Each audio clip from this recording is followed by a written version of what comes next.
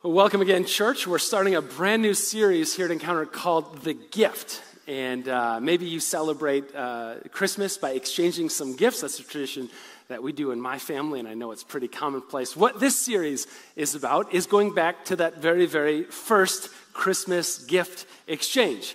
Thousands of years ago, when the wise men showed up, the kings, the magi, whatever you want to call them, showed up to Jesus, and they presented him with a few gifts, and we're going to pull back some of the layers and find out what some of those gifts are actually all about. It's a series when we're kind of pushing past some of the cultural barnacles that have stuck on the Jesus story over the years to try to reclaim and identify what this story biblically is actually about. So I'm going to make this kind of an interactive thing, so I'm inviting everybody to participate. The verse where this whole series comes from is really built off from, is from Matthew chapter 2, verse 11. And as the slide goes up, you'll see some blanks are on the slide, and I invite you to fill in if you know it. It starts off this way, our story, our whole series.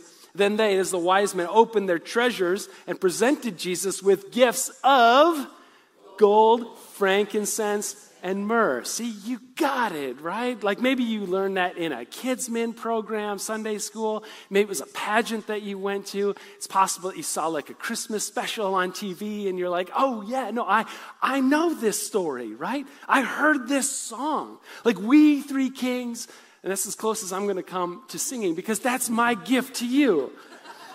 I don't sing on microphone. I'm passionate and ungifted vocalist, so I'm not going to sing for you. But you heard the song, We Three Kings, and you're like, oh yeah, no, I know this story. But what we're doing throughout this series is, like I said, trying to detach some of those cultural barnacles that have stuck on the story and reclaim and identify what it's really about.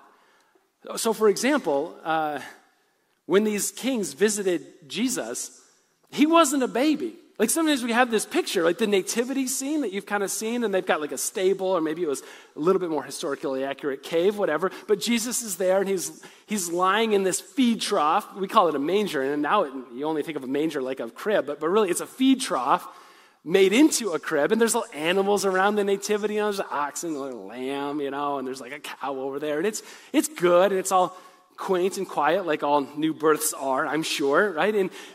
And it's serene. There's a star in the sky. There's shepherds out there. At the same time, there's a star, there's a baby Jesus, and there's shepherds. There's also magi, kings, right? The wise men. But historically, we're reading in the text, in the scripture, when Matthew shares the story, the magi don't go and visit Jesus in a stable or in a cave. They visit Jesus in a home. See, eventually Jesus moved out of the cave, like after he was born, right? And he goes, and Mary and Joseph probably rented a house somewhere in Bethlehem where they started to raise the boy. And historically, we drop in on this scene when the Magi visit Jesus, and he's not a baby.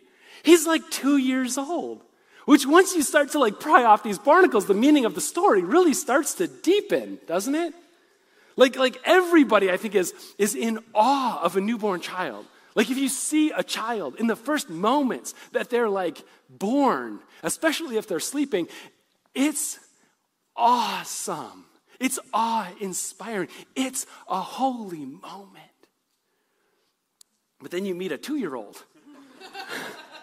Right? Like it's one thing to be overcome with the holy moment of a newborn child, but to see somebody in their terrible twos and to bow down and to worship him, it's Jesus, so maybe they weren't terrible twos, maybe they were terrific twos, I don't know. But he's 2 and they worshiped him, okay? First thing is, he's not a baby when the Magi visit. He's like 2-ish. Second thing is, there's not 3 of them. Maybe there were 3, but Matthew, as the storyteller, never tells us that there's 3 of them. He just says they brought 3 gifts, gold, frankincense, and myrrh. The kings did, and it's plural, so it's anywhere from 2 to infinity. I don't know, right? We just kind of made up the fact that there were 3 of them, but maybe coincidentally, we'll find out someday that it was actually 3. And well, the songs were right. And the other thing is they weren't really kings at all. And sometimes we call them like wise men. And I think like wise guy. And I'm like, that's not really accurate either. Wise men wasn't really accurate either. You see, they were, magi is probably closer. It sounds like magician. They were astrologers. not like astronomers that you see today who know a lot of math and track like planets and stars and are good at physics. That's different. Astrologers are like, the reason why I was cranky yesterday was Mercury was in retrograde, and that's my excuse. Like the stars aligning have an impact on how I live my life and who I am. It's less science-based, let's say. And this is those guys. And they came from a very long ways away. They came from the east. According to tradition, it was the story, and we alluded to this in our Daniel series that we did a little while ago, Stop the Drift, about how Daniel gets taken from Israel. He gets put into captivity, taken away into Babylon. It becomes Persia. And these people, these magi astrologers, these wise men in Persia, like kept the tradition going. And they're like, someday a king is going to be born. Someday a child is going to be born like no other. And I don't know when it is, but this is the sign that we're looking for, the star aligning. And so God called his shot 600 years before this story to make these stars align in this way so that the baby will be born. And the Magi, who never forgot the prophecy that Daniel taught them, comes and arrives at this moment. And you're like, all of those things came together. Yes, that's what makes this the greatest story ever told. A time when God wasn't content just to shout his love from heaven, but to show his love here on earth by stepping into the world that he made this Christmas. And so there's a lot to this story that we're starting to unpack. And if a God could call his shots like he did 600 years in advance, and if a God could use people like the astrologers, the wise men, the Magi, from a 600-year-old prophecy, I have to believe that there might be a little bit more to the gifts than meet the eye.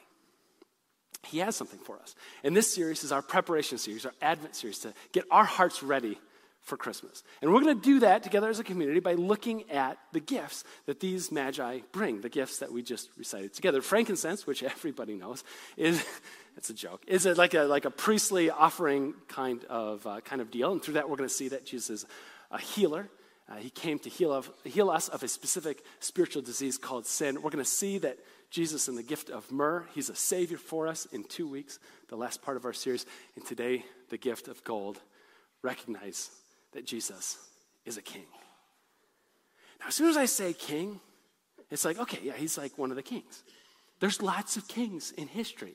There's been a king after another. There's been different kings of different places and different kinds of lands. There's been different kings of different countries and different kinds of kingdoms. There's lots of kinds of kings. And my point this morning, the takeaway this morning is Jesus is a king like no other. He's a different kind of king. So to get there together, like I said, this is an interactive time as a community. We're going to play a little game. We can play a little game together? That's cool? Like you have a choice. We're going to play a game and it's going to be fun, all right? Fulton Heights, looking at you guys, you're invited to play too. And online, we would love to celebrate, to do this all together. Okay, the game is called Name That King. And the rules are very simple. Name that king. So we're going to put a picture on the screen in just a moment, and it's a king of some kind, and you're just going to have to name that king. You get the rules? You get how to play? You got it. Awesome. First picture on the screen, it's a king, but it's also the name of a movie. It is Lion King. Nice. Name that king. So you kind of get how this sort of thing is going to go. Okay, so we're going to have another one. These are going to get progressively harder as they go on. So this is just child's play, pun intended. This is easy, okay? The next one is a little bit harder. Next picture on the screen, please. It is Burger King. Nice. I was going to put like the mascot that Burger King did for a little while, but it is so terrifying. And I want you to come back next week. So I'm like, Whopper, we're going to go with that one. Okay, Lion King, Burger King, we got that one. Some of you, I love you, but some of you, God bless you. Halloween is your favorite season or your favorite, holiday throughout the year. You love dressing up. You love scary movies, scary books. This one is for you. Name that king. Stephen King. Yes, we got some prompt people. Like I said, they are getting harder. For those of you musicians, next picture on the screen, please. B.B. King, nice. Okay, harder, a little more difficult now. These are going to be of a certain generation only. Let's just say it's above a median age. News fans, next king on the screen. Larry King. Okay, maybe we have some sports fans. This next one is going to be very difficult. Billie Jean King, you guys are on it. I love it. Last one, probably the hardest. This is for extra credit, like bonus points. Nat King Cole, yes, especially this time of year. I mean, like holidays time, like Christmas time. We got to get that Christmas song going in there. Okay, give yourself a round of applause. You just completed Name That King. Thank you for playing. See you next week. No, just kidding. There's a lot of different kinds of kings, right? In some way, we play this little game. In some way, we're just kind of like, we've grown used to there being different kings with different kinds of kingdoms around. And we've become accustomed to the idea that kings have their kingdoms. And when we read the story of Jesus and the kingdom that he brought, I want us to be reminded that he's a king like none other. I want us to be reminded of the story when Jesus broke into the world that he made. His entrance was so contentious. His entrance was so controversial. His entrance divided all of the kings of the world to such an extent that it forced a decision and it drove one global leader to lose his mind. And when we read the story this Christmas about this king, Jesus, who entered the world, we have some tough decisions to make. And so in a little way, we play some fun games together because I want to set us up for a bit of a gut punch that's coming to us by the end of the message and decisions that we have to make. Let's read the more complete version of the story I read from Matthew chapter 2 earlier. We're going to continue on in Matthew chapter 2 now, starting at the beginning in verse 1. After Jesus was born in Bethlehem in Judea, during the time of King Herod. And we have to pause it right there because everybody else knew who King Herod was, but we don't all the time know who King Herod was. Matthew makes sure to anchor this story in human history. By the way, King Herod, was on the throne when Jesus broke into the world that he had made. And when Matthew says King Herod, I think everybody knows, oh, that King Herod, right? Because they knew this was a guy. He did some incredible things. He was known as like a builder-architect type. But there's lots of ways to build something. Some of it is with swinging a hammer. Some of it was with like Herod-style building. He kind of orders people to build some buildings, or in his case, not just buildings, but cities. He totally redid the capital city of Jerusalem in order to describe it in his own words as a capital city worthy of his own grandeur. You get a little bit of a sense of what kind of guy King Herod is. He redid the water system of Jerusalem, again, without electricity. Like, this is an impressive sanitation plumbing system that he had to implement, and he did. In fact, if you go to Jerusalem today and you go to the temple, which unofficially had become known as Herod's temple, completed about 15 years before Jesus was born, but continued to be operated on until its destruction later. But if you go to that site and you find the Western Wall and you stand up top of it, those bricks were laid by Herod the Great. That's what kind of king he was. He's a builder type. He's an architect type. He built fortresses at Masada and Herodium. He also liked to name things after himself so that he would be remembered throughout all of history. It's the kind of king that he was. He was connected. He was influential. He ran an asphalt company with Cleopatra. Like that Cleopatra, right? They used asphalt for like sealing up ships, and they kind of pulled it out of the Dead Sea, and he kind of co-operated this business and made him a little bit of money. He also leased a copper mine with the Emperor of Rome. I mean, he's a connected guy. But my favorite story, I think, it shows what kind of person, what kind of shrewd leadership, cleverness that King Herod was. Some of you historians types might be aware that there was a famous assassination by Julius Caesar by the Roman Senate, and stabbed in the back, so many times, and that created a power vacuum in the most powerful empire in the world, in Rome. And the big question was, who is going to sit on the throne now that Julius Caesar is out of the picture? And there was a few front runners into that position. One of them was a guy named Octavius. Another guy was a Roman general named Antony. Well, Antony was caught up in a, let's say, romantic relationship with Cleopatra, who had all these connections down in Egypt, another huge superpower base, and those two were together. And so they had this plan of kind of like co-running the Roman Empire. And Herod had to make some decisions. You know, which one of these am I going to support? Which one of these am I going to throw my way and my region behind? And so Herod the Great, I don't know, maybe it's because of the asphalt mine thing, maybe it's some of his connections, but he chooses to push all of his chips in on Antony and Cleopatra and throws parties for them and goes very, very public with his support for them. Except as history would unfold, Antony and Cleopatra were not the ones who got to sit on the throne in Rome. Octavius would get that privilege, renaming himself Augustus, Caesar Augustus, in the process. Well, this created a bit of an awkward situation for Herod, didn't it? I mean, he had publicly and officially backed Octavius' sworn enemy to the throne. And so at this point, usually what you would do is either end it all and finish yourself before something worse happened. You would run away,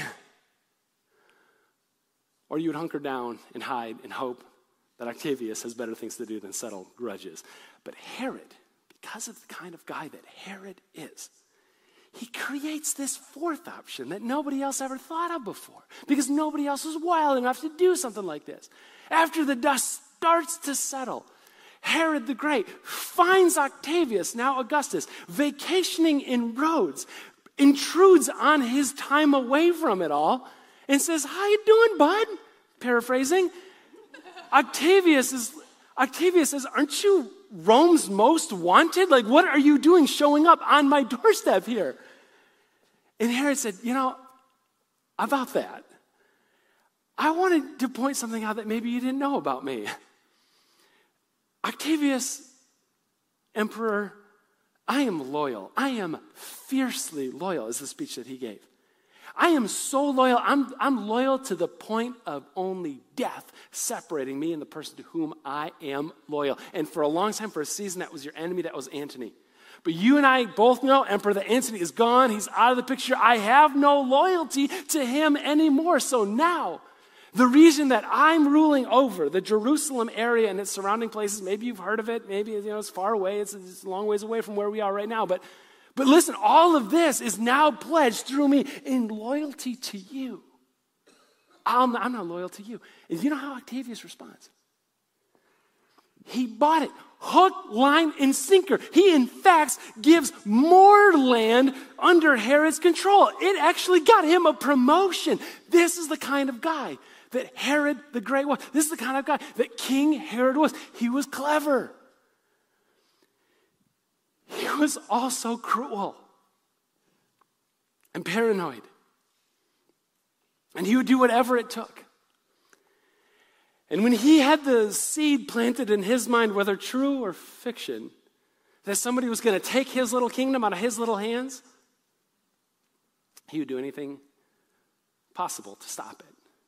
Whether that was his nephew, his sons, or his own wife,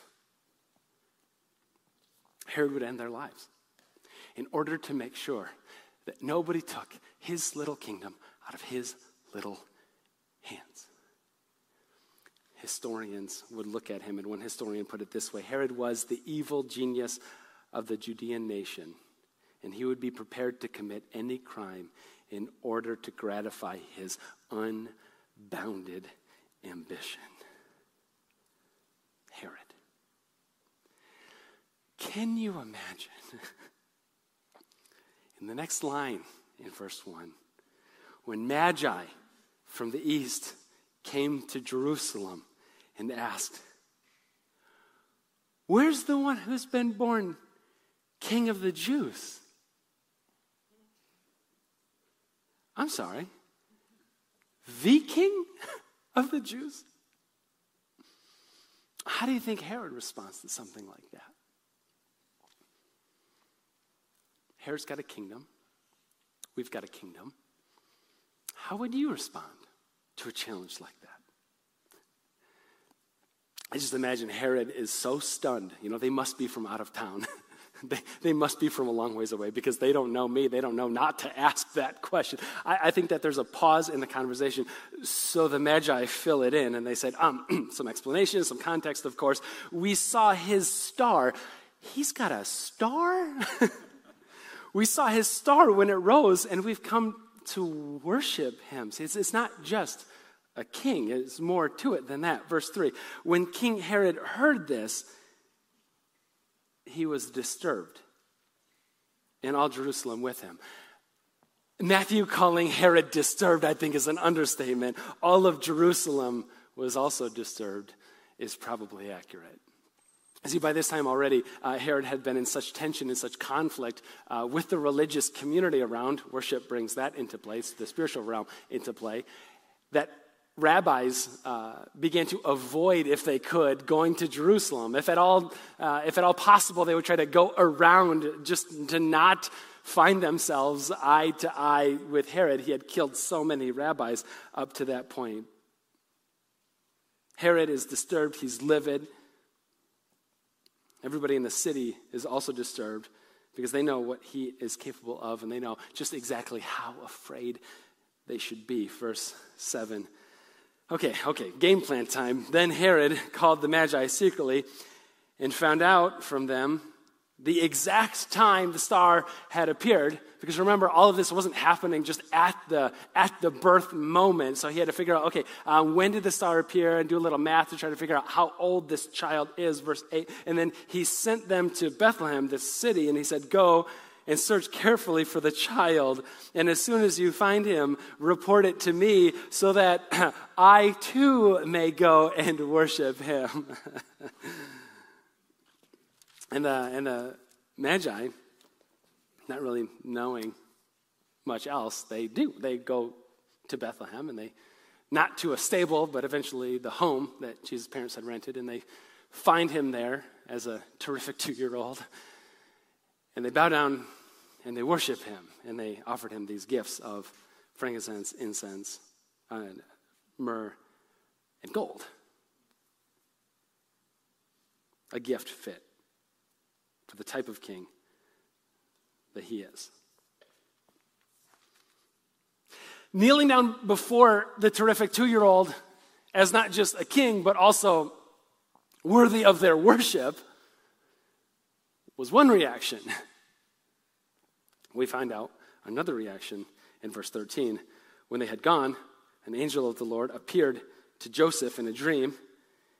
Get up, he said, take the child and his mother and escape to Egypt and stay there until I tell you. The other reaction here, for Herod is going to search for the child to kill him. And we learn a little bit more about the evil part of that quote, evil genius of the Judean nation. That he would, and in fact, historically, did bring his soldiers into into Bethlehem, make his own search for not just that child, but any child, 2 or under, any boy, and end them. And Jesus would have been a part of that genocide, except for the fact that the angel comes to Mary and Joseph and says, "You have to get out of here. You're going to head to Egypt, specifically Alexandria." There was a Jewish expat community with, let's say, political differences with Herod the Great, and they settled there until Herod had died and they could move back. This time when they're moving back to Israel, they're like, hey, listen, we're not going to go to Bethlehem. People know us there. We're going to go as far away from the political center, nowhere near Jerusalem, the capital city. Nope, we are done with politics and our political differences. They go to the absolute middle of nowhere, and they settle for a small life, bringing up Jesus in a town called Nazareth. Herod finds out about this baby king that's born and absolutely loses his mind over it. He commits genocide, these horrible acts. He does what evil geniuses do. And it's so easy to write off a guy like this and says, can you believe it? I mean, no wonder why it's in the Bible. It's such a wild story. I mean, there's never possibly been anyone like Herod, right? And as shocking as a story like this is, I kind of get it. I kind of understand it. Not nearly to the level of Herod, but we look at a guy like Herod, and we look at him as he's got a little kingdom, and he's holding his little kingdom in his little hands, and he doesn't want any of his little kingdom to run out. And I'm looking at my life, and I'm looking at somebody else being presented with the gift of gold, his kingship, and I'm like, yeah, well, wait a second. Before a different king comes into the picture, I recognize that I am a little king, and I'm holding a little kingdom in my little hands, and I too, like Herod, don't want any of my little kingdom to spill out. And there's like this conflict that takes place between my kingdom and thy kingdom. And they like butt up against each other. And I want so badly to look at Jesus as king like every other king that's out there. It's Burger King, king of the Whoppers, you know. It's the Lion King. He's king of the lions. It's Jesus. He's just another Jesus. He's part of my culture, you know, growing up. Or he's my best friend. He's the guy that I can talk to. I mean, he's really, really great. And sure, he is all of those things, you know. But he's also so much more, because the gift of gold represents he's not just a king, he's the king. And he's a king like no other. He's not content just to sort of sit on the sidelines and be ignored and drop in on him when I need him and then come back out when I don't. He's not that kind of king. He's a king like none other. And it sort of forces this question. And personally, I see this question forced to me like a lot. And the scary part of it is the more I start to ask the question, the more the kingdoms start to collide with what I watch and what I listen to, the things that I take into my mind, the things that I take into my heart. It's just like this question of like, who is sitting on the throne right now of that decision? Who's sitting on the throne right now of my life, of my heart? Who's in control? He's a king. Is he the kingdom of my whole life? A couple of weeks ago, I had the honor of worshiping with our Fulton Heights church community, and it's awesome, and you guys are amazing. But I'm sitting in the front row like I do, and I'm listening to the Next Steps person. I think it was Brianna. God bless her. She was Next Steps at both locations, so you'll get to meet her sometime too. And she's talking about the Doing Good campaign that we kicked off, right? Ending homelessness, one family at a time, you know, and the low gift of $29.95. And I'm like, go ahead, Brianna, like, let's get the word out here. I already made my gift. My wife and I, we made a plan. And then God shows up, you know? And he really wrecks some things for me. Because I start to get this sense, you know, it's not like an audible voice, you know, it's not that sort of thing, but like this nudge to say, hey man, like, you were on stage when you asked everybody to pull out your phones, and, you know, your wife did it, but, like, you didn't. And I'm like, no, but, like, we're one, and so she made our gift. We had a plan. This didn't come as a surprise, but I'm, like, sitting in the front row, like, arguing with God while Brianna is, like, sharing the Next Sabbath's vision of what God is up to. And I'm like, no, you don't understand, God. I already checked that off my list. I don't have to give again. Right? That's not how this works. And he's like, you're going to tell me how this works? This whole conversation is going on with Brandon just in the background. And I'm like, you've got to be kidding me. I have a kingdom. God has this kingdom. And it like these times that they just kind of intersect. And there's this decision that has to be made. I know he's a king. Or I know he's the king. But is he my king? You came here today, you might know that he is the king, but is he your king? And here's the thing. Here's the thing that I've learned about Jesus as king is that, man, he's got a kingdom.